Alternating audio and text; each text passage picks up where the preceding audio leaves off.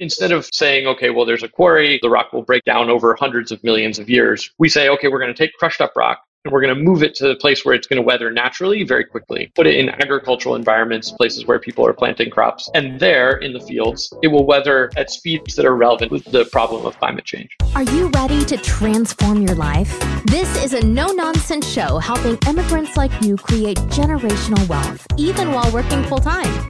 Get ready to take notes. Here's your host, Saket Jain. My Great to Wealth listeners, if you own and manage real estate, maybe you're ready for a lifestyle change.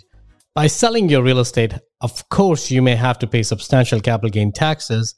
One option that may help you solve this is to learn about doing a 1031 tax-deferred real estate exchange, because you may be able to defer all of the capital gain taxes, and you could even exchange into a replacement property that may allow you to get rid of all of the headaches that are involved with being an active landlord.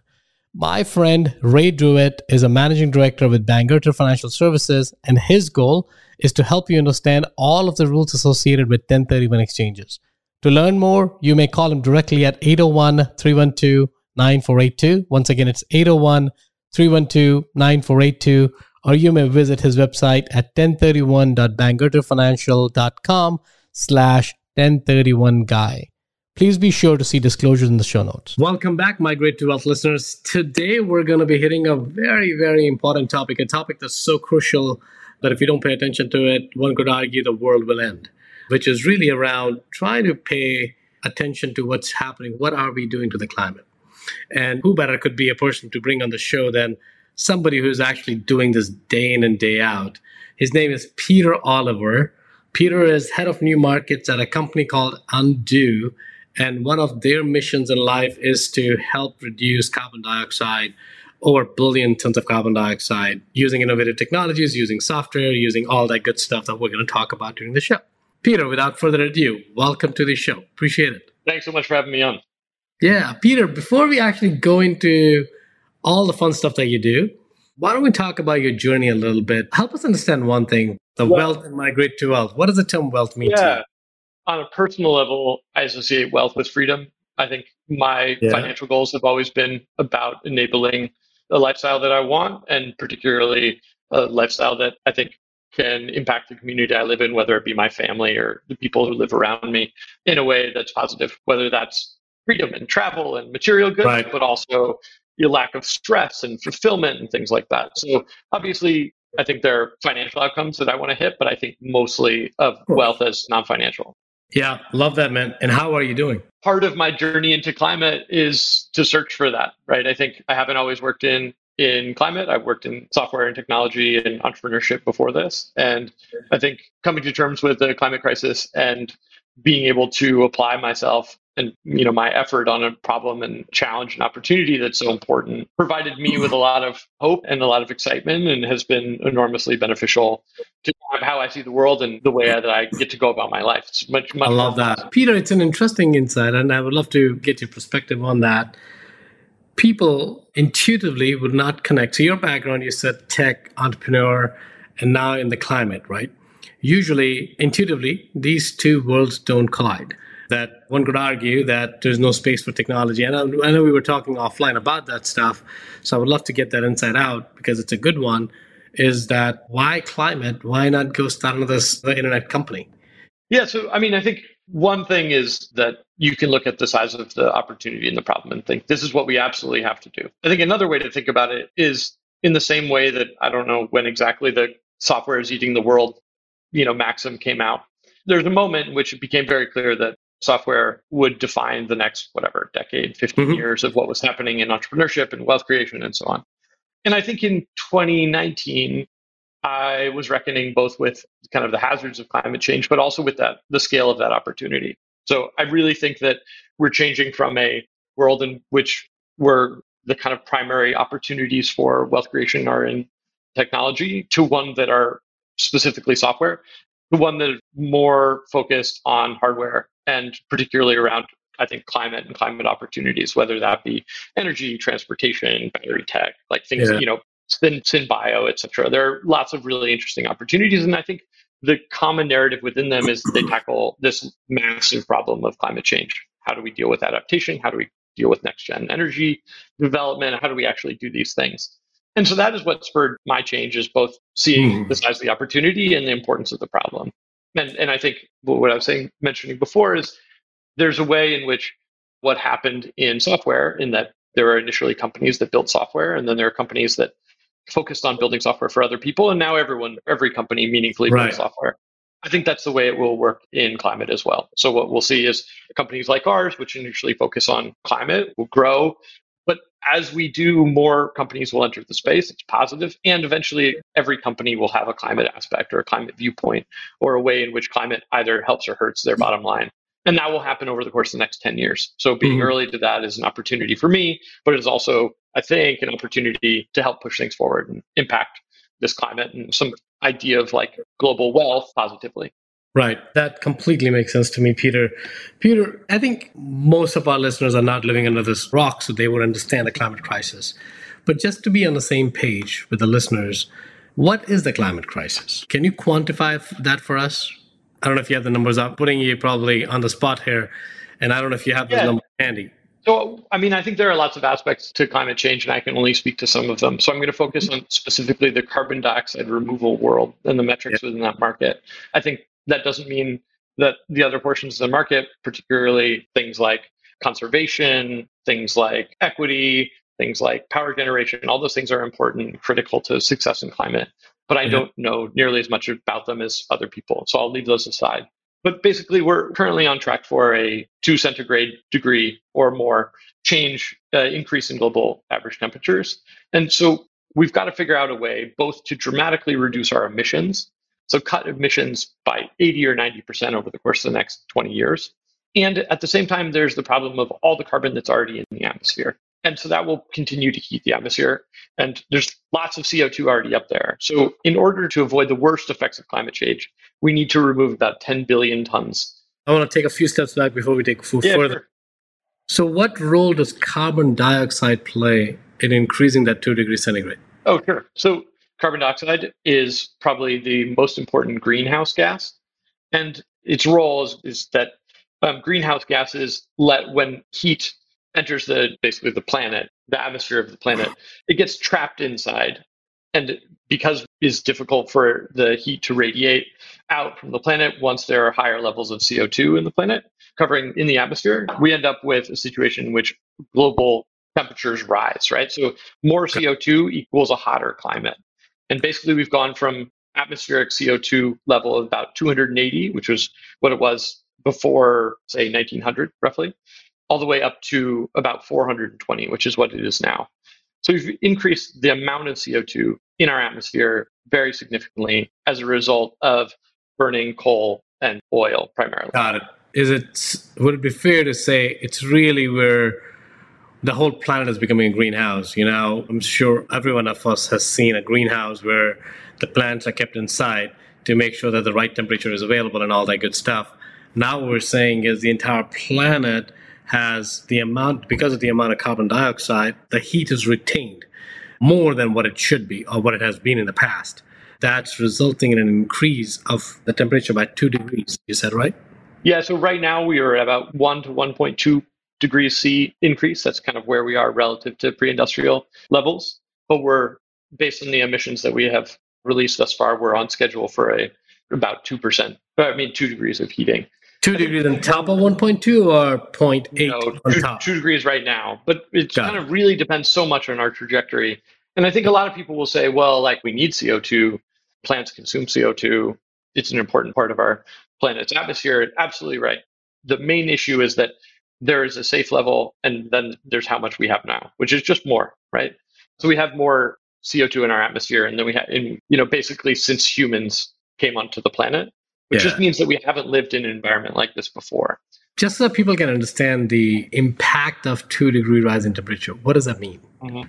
So, it puts at risk, and you can read this in the kind of UN's IPCC reports, but it puts at risk an enormous amount of kind of everything that we do in the way that we work, right? So whether it's shipping, whether it's power generation, whether it's sea level rise is correlated with both the sea being warmer and therefore being larger, and also glaciers melting, more ice actually melting and being in the ocean, that drives sea level rise. So like we've got a lot of different issues, whether that be basics like sea level rise and increased kind of changes in weather increase. But you see places like India and Europe going through heat waves that otherwise wouldn't be nearly as bad as they are now. Yeah. You see more active hurricane seasons. You see more crop failures based on both flooding and drought.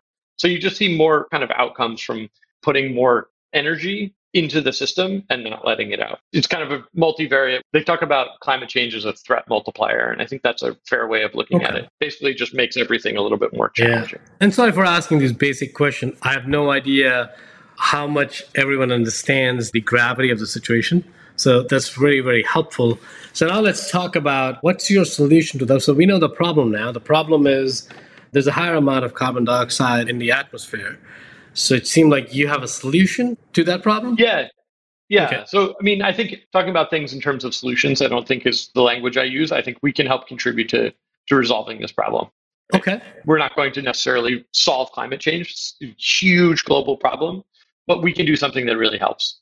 So if you think about the goal being get carbon dioxide out of the atmosphere and store it someplace permanently, I can just talk through enhanced rock weathering if that's useful. The method with which our company, Undo, uses to do our work is based on the natural rock weathering process, which is all over the world. As rain falls from the sky, it combines with CO2 in the air and reacts with rocks in the ground, right? So dissolved carbon dioxide in water is carbonic acid. When this acid touches basic rock, so most volcanic rock is basic rock. So one of the most common kinds of rock globally is basalt. So when carbonic acid falls on basic rock, you have an acid-base reaction, which captures carbon and locks it into a soluble solution, which then goes down to the ocean. It's captured permanently. So enhanced rock weathering speeds up the natural weathering process. Can you repeat the name of the process again? Enhanced? It's enhanced rock weathering is the name of what we do. But the natural rock weathering process is ongoing and has gone on essentially since there was carbon dioxide in the atmosphere. I'm going to repeat what I'm hearing because this is what you do. So you're very adept at it. So I want to make sure that I can simplify. What we're saying is the natural rock weathering processes, when the rainwater falls, it captures the carbon dioxide. It's absorbed in the rainwater, and that turns into carbonic acid. Is that what you said? So carbonic acid is actually dissolved carbon dioxide in water. Got it. Right? Thank you. And so what happens is you're taking this reaction of carbonic acid, which is obviously an acid, and calcium and magnesium, which are in silicate rocks, so volcanic rocks. And the acid and the base form carbonates, and those dissolve in water and are then kind of entered the water cycle and eventually become things like lobster shells and mussel shells, used by the parts of different animals in the ocean to make basically things that don't break down over time. Eventually they'll settle into. Thank you for describing that, because that cycle was very important for me, at least, to understand and follow through. Yes, that's the natural rock weathering process, right? So we're doing something that is unnatural and that we actually have a role of things that we do. But what we're leveraging is one of the oldest natural processes on Earth, break down the dissolution of rock.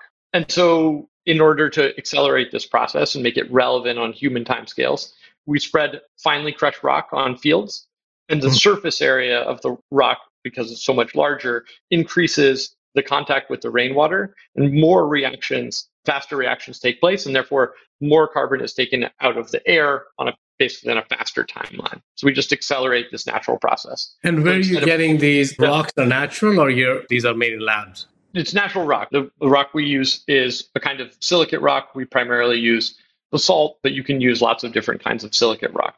Their main characteristic that they share is that they have a lot of calcium and magnesium in them, and that represents their potential for capturing carbon. There are other ways in which you can do this, but this is kind of an easy way of doing this work. So we use basalt, which is bedrock in a lot of places in the world. Our operations in the UK are tapping into readily available sources of basalt, which are used for things like aggregate production, so gravel production for, say, roadways, buildings, concrete, things like that. And we use portions, either byproducts of the process or crushed rock that they're crushing for us, which is just the fines, basically. I think from a process perspective, I understand that you're basically, you're sort of transporting the rock from wherever they were to a place where there were no rocks, or not, the quantity wasn't enough, and you're increasing the surface area by spreading it in a powdered form. Is that correct way of interpreting it? Yeah. So if you think about what we're doing, as there are the volcanic soils of the world that people say, oh my gosh, volcanic soil is very productive, right? Yeah. What makes it really productive is it's highly mineral dense soil that is usually based on silicate rocks, right? Volcanic rock. And so instead of saying, okay, well, there's a quarry and the rock will break down over hundreds of millions of years, maybe longer, depends on how much it rains and so on. We say, okay, we're going to take crushed up rock and we're going to move it to a place where it's going to weather naturally very quickly. Mm-hmm. So we'll put it in agricultural environments, places where people are planting crops. And there in the fields, it will weather at speeds that are relevant to us and particularly relevant with the problem of climate change. Okay. What happens to the place where you're moving the rock from? So these are quarries that we're working with. So there are lots of quarries scattered around both the UK and US, basically everywhere in the world. For kind of context, the aggregate industry, the crushing up rock and moving it around industry globally, is about a 40 gigaton. Oh, wow. I had no idea. 40 billion tons a year industry. So it's one of the biggest things that we do. So when we talk about why enhanced rock weathering has a lot of potential and why it's a really interesting process, it's in no small part because we already have the infrastructure for it. There are so many quarries scattered around the world. There are millions of trucks to drive it around. We've got billions of hectares of fields that are already under cultivation. So what we're talking about when we're thinking about enhanced rock weathering is durable carbon removal scale using existing infrastructure. That all makes sense. Now, does the soil, the crushed rock that you're transporting to the new place, does that actually, and it seems like mostly it's agricultural land?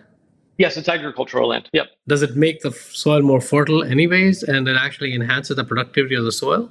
Yeah, so one of the great parts about enhanced rock weathering, and I don't want to make huge claims here because I think farmers deal with a lot of snake oil salesmen and are themselves running often very tight margin businesses. So the way that we think about it is this. There is an enormous amount of anecdotal evidence that putting down basalt on your field will help you, it will increase yields and improve the quality of your soil and a bunch of other things, mediate pH, all these different co-benefits, right?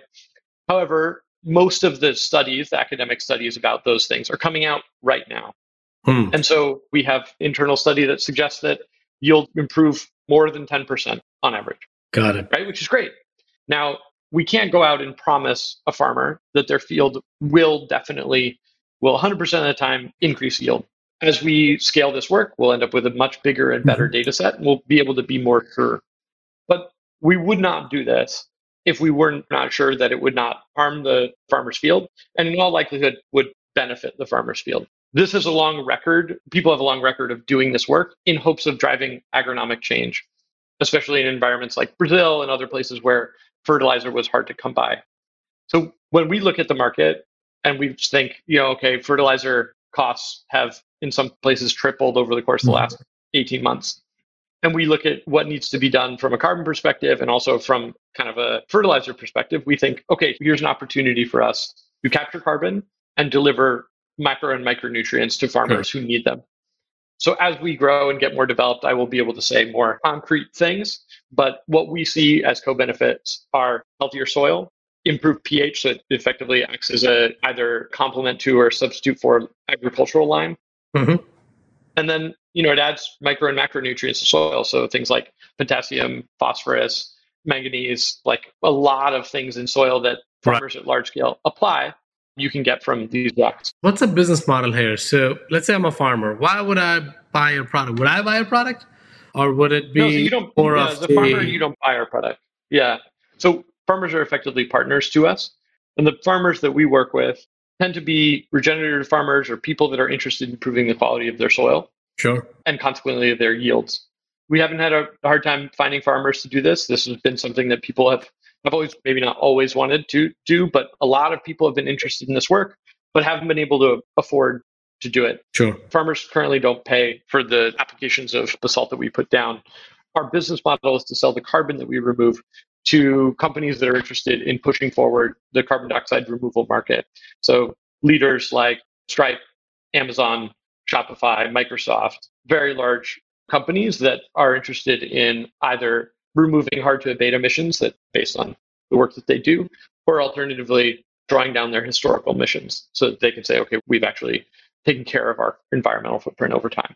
Got it. You're essentially selling them carbon credits, right? That's exactly right. Basically, you're taking care of the removal, and maybe I'm not using the right term, but you're taking care of the carbon removal and they are contributing towards that. And then you're telling them that because of their contributions, they've removed X amount of carbon dioxide from the environment. That's exactly right. So we don't talk about them necessarily as carbon credits. We talk about them as carbon removals, but functionally, it's a very similar concept, right? So instead of saying carbon credit can be more abstract, carbon removal says we removed X tons of carbon dioxide from the environment on your behalf. Got it. So and how do you measure that? So the science is pretty clear. Enhanced risk weathering has the potential to do quite a lot of carbon removal from the atmosphere every year, something like 4 billion tons. And what we do is we basically are doing a measure and model approach. So we combine specific ways of measuring basically the amount of rock or the things that are in the rock that we put down in the fields and the field before we put the rock down. Then we put that information together, and then we come back later and we can say, okay, how much of this rock was dissolved over time? And consequently, how much carbon has been captured as part of that process? So we look at the rate which our crushed basalt breaks down and reacts with dissolved CO2 and soil pore water. We apply buffers that correspond with different amounts of conservative predictions of how much is then consequently released in different functions of kind of the change, either whether it's carbon released from rivers or from oceans. We basically use a whole bunch of soil science is relatively developed market because of soil organic carbon and also agronomic trials and focus, obviously globally being a major time, it's like obviously a huge portion of the global economy. So we can use a lot of the ways that people currently measure and the things that they measure to estimate how much carbon has been taken down from the atmosphere. That goes through a process by which verifiers look at that data and ensure that we're being forthright. And then we generate carbon credits based on that data. Got it. And Peter, other people doing what you're doing, enhanced rock weathering, or you guys are? Yep. Yeah. We're one of the leaders in the space, but there are companies both in the US, in Europe, South America, India. There are players that are working on this. And I expect the industry to be both very large and relatively competitive in the near term. So we're not out on the fringe of science. Got it. We're in a large and growing field. Is one company differentiated in the model than the other? Is it different technology? What differentiates Undo versus something else in, let's say, India or South America or US? Their approach is different? Are the models different? Or is just now at this point, you're at the goal there, we're serving the market we're serving, but there's a lot of need. So just deploy the same technology in multiple places because one company or one individual can't cover everything. Yeah, I would say we're in almost a pre-competitive environment. The field is so small relative to the opportunity and the need, right? This is the kind of scale we're operating at right now. We've put down just over 100,000 tons of crushed rock to date, which translates to about 25,000 tons of carbon removal certificates. So those are, all that work on the front end, putting down the rock will generate about that much, 20 to 25,000 carbon dioxide removal credits. That's kind of gives you a scale of where we are in the market. And I think our competitors either that size or smaller, right? And so when we're talking about a billion tons of removal is kind of a target in the kind of immediate term, and then 10 billion tons annually is a target by 2050. The level of growth from tens of thousands of tons to that size is really extraordinary. And so I think the primary role of us and our competitors in the market right now is to collaborate, share science, legitimize the field, build the understanding. I mean, so much of what we do, we're going into conversations and we're explaining what it is that we're doing and why we're doing it to the people that are eventually learning about this and eventually buy from us. So, I think there are differences between an operating style and focus on different minerals and exact kind of execution, different types of monitoring. But I would say the primary goal for all of us right now is to grow and legitimize the field so that we can reach our collective goals. Awesome. Peter, if somebody who's listening to the show right now is interested in being part of the mission or take advantage of it in terms of buying carbon credits or carbon removal points, or it could be treated as an investment opportunity, what are some of the potential ways they can get involved? So this is a really interesting, really good and a really interesting question. So I think at this point, the carbon dioxide removal community is primarily, from an investment perspective, a equity opportunity. And you see this in the very large rounds that have been raised by people like Charm, Climeworks. We've raised VC back, we've raised rounds. I'm sorry, Peter. Peter, you broke down there. Can you repeat that one more time? Because there was a little bit of snag on the internet. So I think at this point, in terms of where the market is in terms of development, the primary opportunities for a lot of carbon dioxide removal as an investment in equity. That's what we see, in terms of the funds that are coming out, how capital is being deployed. You see very large equity rounds coming from companies like Climeworks, Charm. We've raised venture capital to fund our work. And most companies in the space have done that as their primary way of kind of growing, scaling.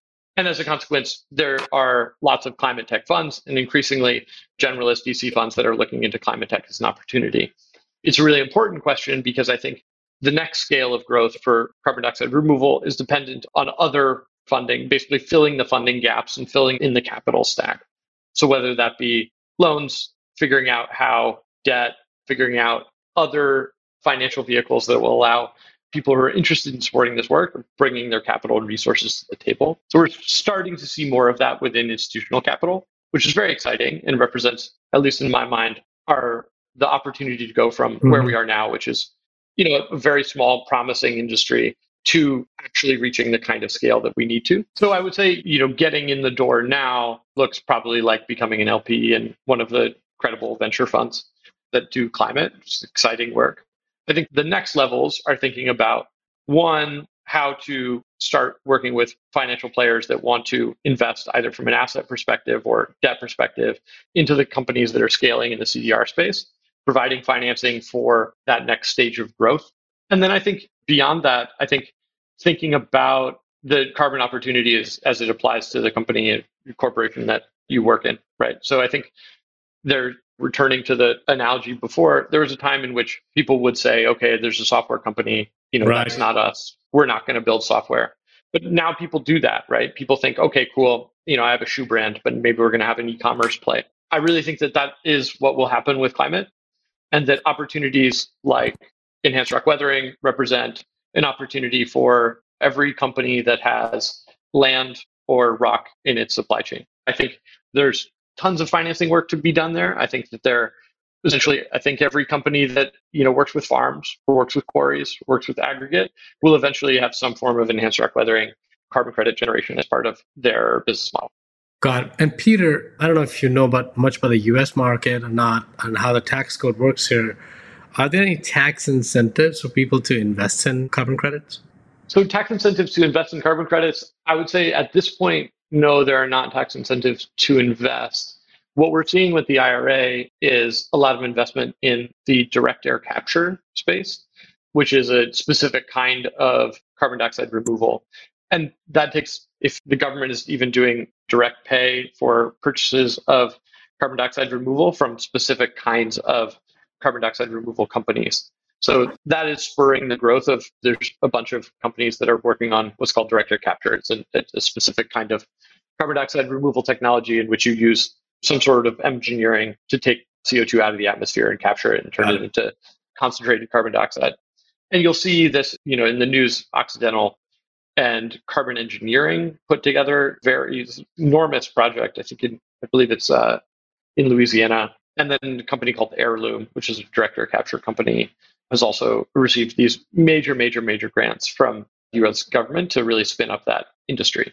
Now, that represents a subsection of the overall carbon dioxide removal community. And, we're working with people, and I think it's kind of a broader push to move from policy that exclusively focuses on direct air capture to broader support for carbon dioxide removal and other techniques within that community inside American policy, whether that be state or federal, but likely federal policy. So I suspect over the coming years, you'll see an expansion of that effort to foster this community, move from specifically direct air capture to things like enhanced rock weathering, ocean alkalinity enhancement, biomass management. There's lots of different ways of doing this work. And, I'm hopeful and I expect there to be support at a governmental level for that kind of work.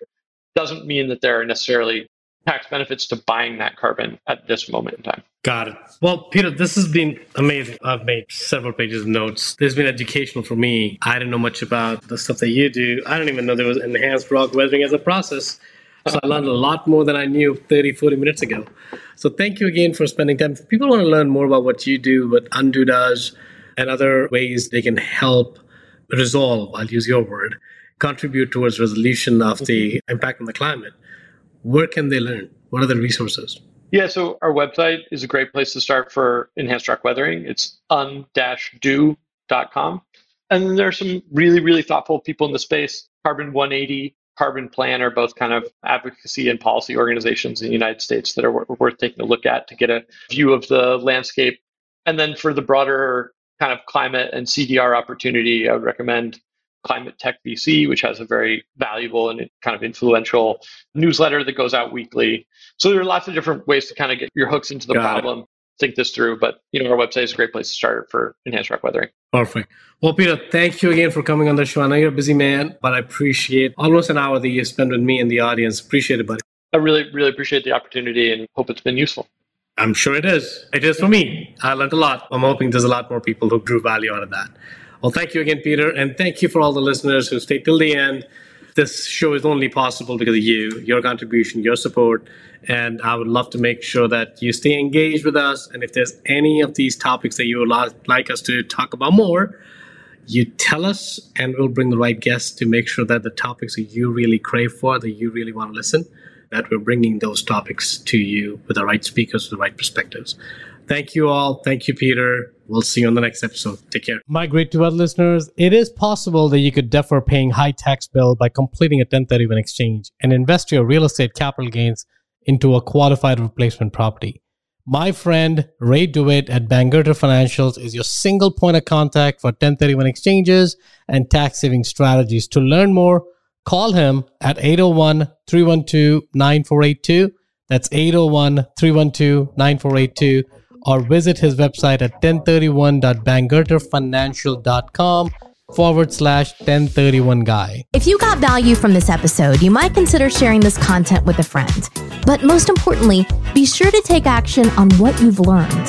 One way you can take the next step is to connect directly with Socket on an investor call. That link is waiting for you in the show notes below. The content of this podcast is for informational purposes only. Please consult your own advisors when making any investment decisions. Keep listening. We'll see you on the next episode.